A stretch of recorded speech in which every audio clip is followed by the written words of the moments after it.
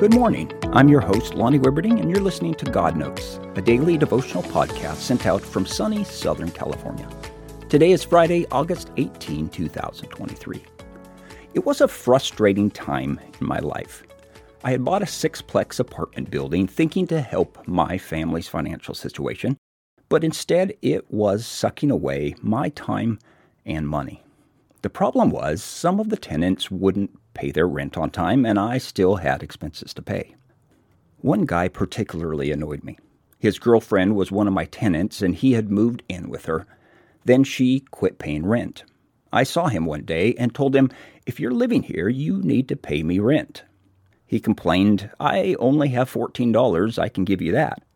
But I just didn't believe him. The way he conducted himself, his demeanor and attitude said he was just playing with me. There was some other rumors about him going on and some of the stuff he did. One rumor said he carried an AK-47 rifle in his trunk. I came to a place where I didn't know what to do. So I prayed, "God, I have no power to deal with this guy. Please intervene on my behalf." It was a very specific prayer. I remember it well. The next week, he was driving his car and turned the wrong way down a one-way street. A policeman pulled him over and smelled marijuana, so searched the car and found 23 bags of heroin. He went to jail and then, I believe, to prison. With him gone, his girlfriend moved out and the problem was solved. God intervened when I could do nothing.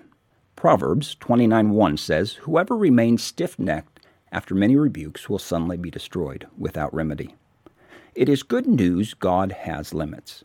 God is very merciful, but there comes a time when enough is enough. And God says, "You're not going to hurt my children anymore." Whoever remains stiff-necked after many rebukes will suddenly be destroyed without remedy. May God bless your day. We'll talk again tomorrow.